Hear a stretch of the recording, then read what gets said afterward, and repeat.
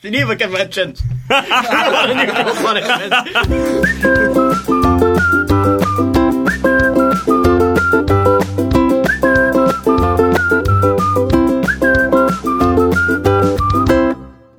Hello and welcome to The Launch Sequence, your comedy podcast about adulting, millennials, and the life of a soon-to-be ex-college student.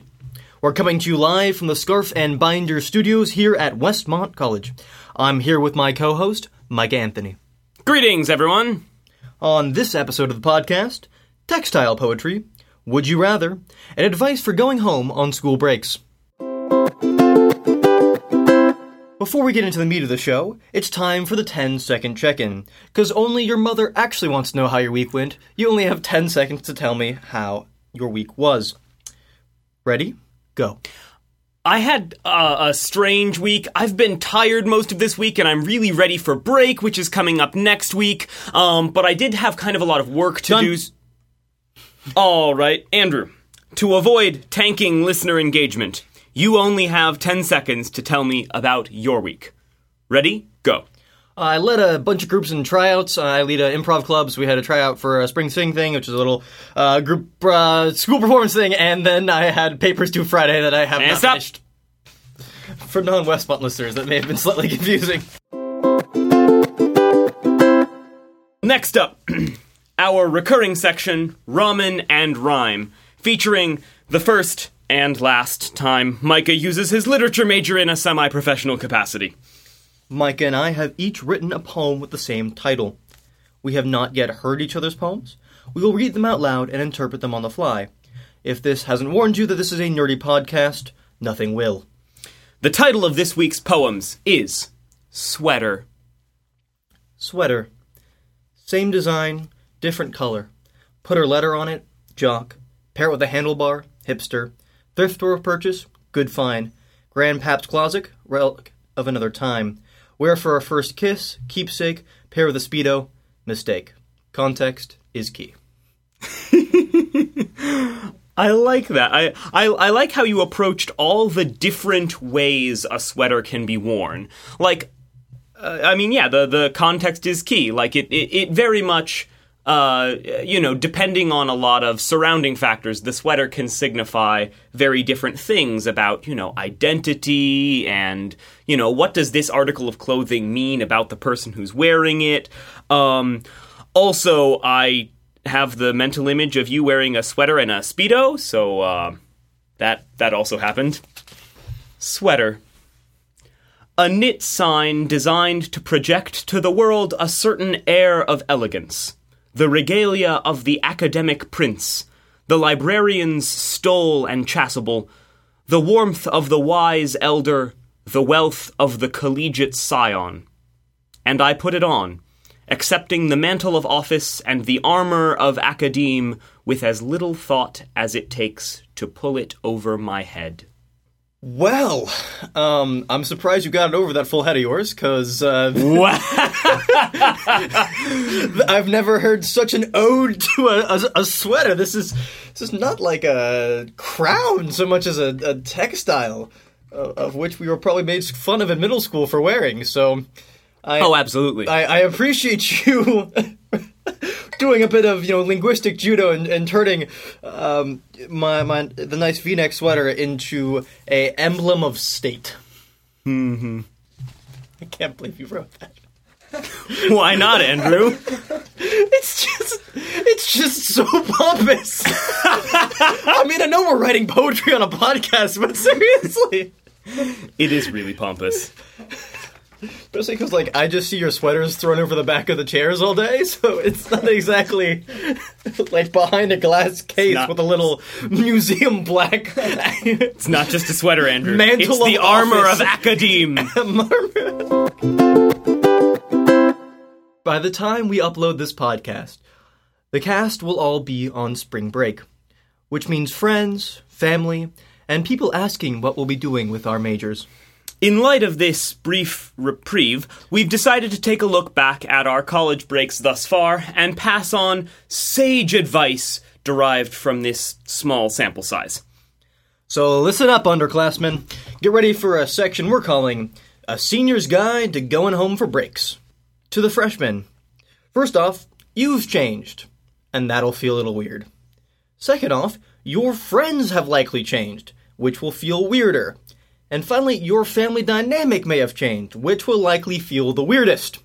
Coming home and being like, this is almost a Twilight Zone episode because I recognize this, but I do not fit in. Yeah. Yeah, I have two pieces of advice that kind of work against each other, but make sure you make time for the people at home, but also make time for yourself. Because, yes, you want to rest, but also you're going to be with people who care very deeply about you and don't get to share your life with you in the same way that they used to. And that's going to be weird for you and for them. So, make sure, take the opportunity to spend some quality time with those people, but also you're on break. So take time for yourself, make sure you actually rest and try to come back refreshed. So it's important when you go back to break from take this very kind of ancient advice for politicians, which is answer the question you wish you had been asked. Because you're going to get a lot of questions you don't want to answer, whether it's about why are you still single? What do you want to do with your life? Where did Jerry go? Just strange things like that. A literature major? What are you going to do with that? Liberal arts degree. How is that marketable? So figure out before you go back what you actually want to talk about. Things that get you excited, whether projects you've done or topics that have really been exciting you that you've been talking about in class. And so find ways to make the question they asked that question. So, Micah, how's that literature major going? Well, I really have the opportunity to study lots of different aspects of the human experience and then keep going on that for the next 4 hours or so. Yeah, and people want to understand your life and want to know more about you. It's really, they're not usually malicious questions, so finding ways to give them kind of that, update on your life, but highlighting the best parts of that life you want to share. One of the things that you can do on break is get to business that doesn't get done while you're in classes all the time and, doing sort of your average work for the week. Break is a great time to update your resume or finish up that application you've had sitting on your computer for a while. Read a book for fun, maybe try to start journaling again, whatever. Use the naturally occurring transition as a way to maybe do something a little different. But also be realistic about the amount of work you can get done, because working at home is really hard. So be realistic about what you can accomplish in that time, and have a contingency plan for if it doesn't get done or doesn't get done to the degree that you expected. Especially for those going back after large changes, either personally or loss of a family member or just transitions kind of that come with being in college this time. There's a lot of transitions that come.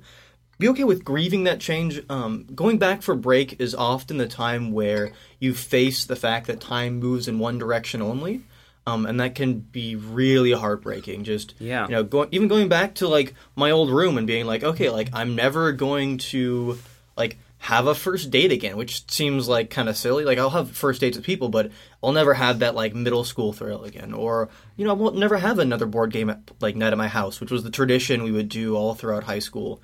And those are good things or beautiful things, but that time's passed and I can't go back to that. And that's just make space to grieve and feel that emotion, because that's going to come. And it often comes strongest during those breaks. I have found, my experience. Yeah, I think that's definitely true. But there's also going to be things that are delightfully familiar. Yes. I'm looking forward to going home and petting my dog. So it is important to be aware of and find ways to grieve the things that have changed. But also, you're on break. Take time to relax into things that are familiar. Take a walk to some of your favorite spots. eat that food that's really good that you can't get around school. Spend time with old friends and people who know you and care for you. Yes, I think going back home, one of the great things is you can kind of do a greatest hits. Like, you get to kind of reclaim elements of your childhood or look at them in a new way. And so, going back to the best cafe in town or that space where he was, used to read books. That time's passed, and you can, like I said, grieve that passing time, but also be okay at reaccepting those or reintegrating those into kind of your new personhood. Yeah, and it's going to be different, but it's going to be familiar also. Finally, for those who have the blessing of a whole family, of a very harmonious family relationship back home, have grace for your friends who don't have that same blessing, who may just be having a very busy break, or who are going back to less than relaxing circumstances. You may come back just jazzed and ready to get started with life, and they may just be slumping back into the parking lot, excited to be away from that toxicity. So being aware that not everyone's going to have the same break experience as you. Well, thank you for that advice, Micah, and hopefully that was helpful to our podcast listeners. I hope so. College is a time for asking lots of questions, and they don't always have clear answers. Micah likes to call this leaning into ambiguity. I call it question-induced insomnia. In this collegiate questioning spirit, we're going to play Would You Rather between a prof and a hard place. All right, Micah. First question. Would you rather never be able to ask a question in class or always have to borrow other people's notes? Never ask a question, because I could always write it down and ponder the question later during that question-induced insomnia / lean into the ambiguity we were talking about. Andrew, would you rather have to read all your textbooks out loud in a character voice, or have all your textbooks read aloud to you in a normal voice? Oh, character voice. Easily. We already make weird voices all the time. That's fair. All right, Micah. This is a hard one. No coffee until noon, or always having to wake at 6:30. Wake at 6:30 and drink lots of coffee. I had a feeling that would be your answer. Yeah. Andrew, would you rather go to a study session led by the world's least competent TA? No. Or lead a study session for all the students who eventually become the world's least competent TA? I thought you liked me, Micah. Answer the question, Andrew. Answer the question, Andrew. The worst TA, because I'll just do stuff on my computer. I like having to lead a study session for incompetent people, and then have or incompetent people that eventually go on to just fail in academia would be too much of my conscience. There. It's gonna be okay. It was brutal. Geneva Convention. I've got more, Andrew. I'm afraid. All right, Micah. You either have all the same assignments as the rest of the students, but half the word count to do it, or you can never outline any of your pieces. All right, Micah. You either have all the same assignments as the other students, but half the word count to get it done, or you can never outline your assignments. Oh, half the word count, hands down. If I didn't outline things, it would just be a incoherent, jumbled mess. Half the word count. Hear that, kids? Outline. Outlining. It's so important. Andrew, would you rather have a roommate who never sleeps or a roommate who always sleeps? Probably always sleeps. If he was consistently asleep, then he's just a function of the room furniture. I can do whatever, and I'll just forget he's there. That's fair. That's fair. That's fair. All right. In a similar vein, do you want a roommate who always snores, or a roommate who never does any of the chores around the room? Snores. because I can always put in earplugs. Okay. Andrew, would you rather have a professor who does nothing but read off the PowerPoint, or a professor whose PowerPoint slides aren't at all helpful to the material being taught? Oh, the PowerPoint slides are being unhelpful.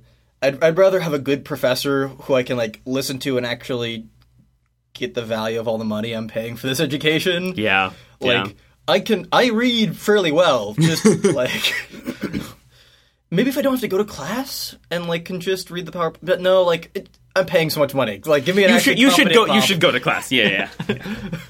You have a professor who only speaks in monotones, or a professor who talks way too fast. Way too fast. Just 'cause excitement. Excitement. Would you rather fall asleep for the entirety of one class, or fall asleep for 5-minute intervals in every class? So, like, one class, I'm going to sleep through it all the time. Yep. I mean, I don't want to say I've done that, because my mother listens to this podcast. I'll say you've done it. Andrew has done that before. I passed the class with an A, so we're still good. Yes, you did. Oh, still, though, the falling asleep in one class, like, I'd rather... Because I feel like it'd be very disruptive to, like, the rest of all of my classes to be asleep. Oh, I was assuming some sort of magic realist world where, like, the would you rather rules only apply to you and no one else thinks it's strange. Then maybe the 5 minutes, like, because I can just put a blank space between where I fell asleep. I mean, that's what happens when it's, like, 3 o'clock on a Wednesday afternoon. You're like, well, I haven't been paying attention for the last 15 minutes, so I'm going to circle that part of my notes and say, go back. Wow, that's too real. All right, Micah, either you can never keep any of the books you get for class. How dare you? Or all the books you get for class have people's marks all over them already. Geneva Convention? Is this cruel and unusual punishment, Micah? Yes! Is this a podcast crime? Yes! I think I can dish it out, but I can't take it. All the books have writing all over them, and I would just go through and try to erase it all. But that would still be terrible. Why, Andrew? Why? Why? Because I know where you're weak, Micah. No. Would you rather, every time you ask a question, the food at the dining hall loses a little bit of flavor? Or... every time you eat a delicious meal, the answers to your questions become less satisfying? This is... oh my. I know where you're weak, Andrew. I wish this was like a video segment, because I'm sure our expressions are just agonized. Oh, undoubtedly. Oh, probably the food becoming less, because I could go buy other food elsewhere. I mean, that's fair. People would hate me because, like, I'd both be disrupting class by asking a bunch of questions and then making everyone else's food in the DC less tasteful. But, like, I could live with protein meal, but I couldn't live without asking questions. That's true. That is accurate.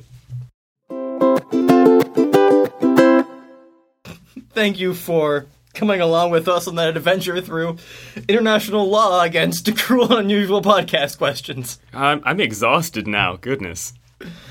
Well, every podcast needs some sponsors, and since we're the one podcast Audible hasn't sponsored yet, this episode was sponsored by... Conflicting Poetry Styles, because Andrew writes a joke and Micah writes something really pompous. This episode of the podcast brought to you by the Geneva Conventions, applying to podcasts since now. Well, thank you for listening to us while folding your sweaters, performing a polka, or whatever more meaningful task you combine with this podcast. We would love suggestions for poem titles, questions, advice, and the sarcastic senior soapbox. Please send your suggestions to our team at thelaunchsequencepodcast@gmail.com. Find us on Facebook or hit us up on Twitter at LaunchSeekPod. That's Launch, SEQ Pod. We would also really appreciate you guys leaving a review on Apple or Stitcher. It'll help us get some more listeners, and it's also great to know what you enjoy or don't about the podcast. Our sound design and editing for the launch sequence was done by Mark Carlson. Our logo was designed by Izzy Mata.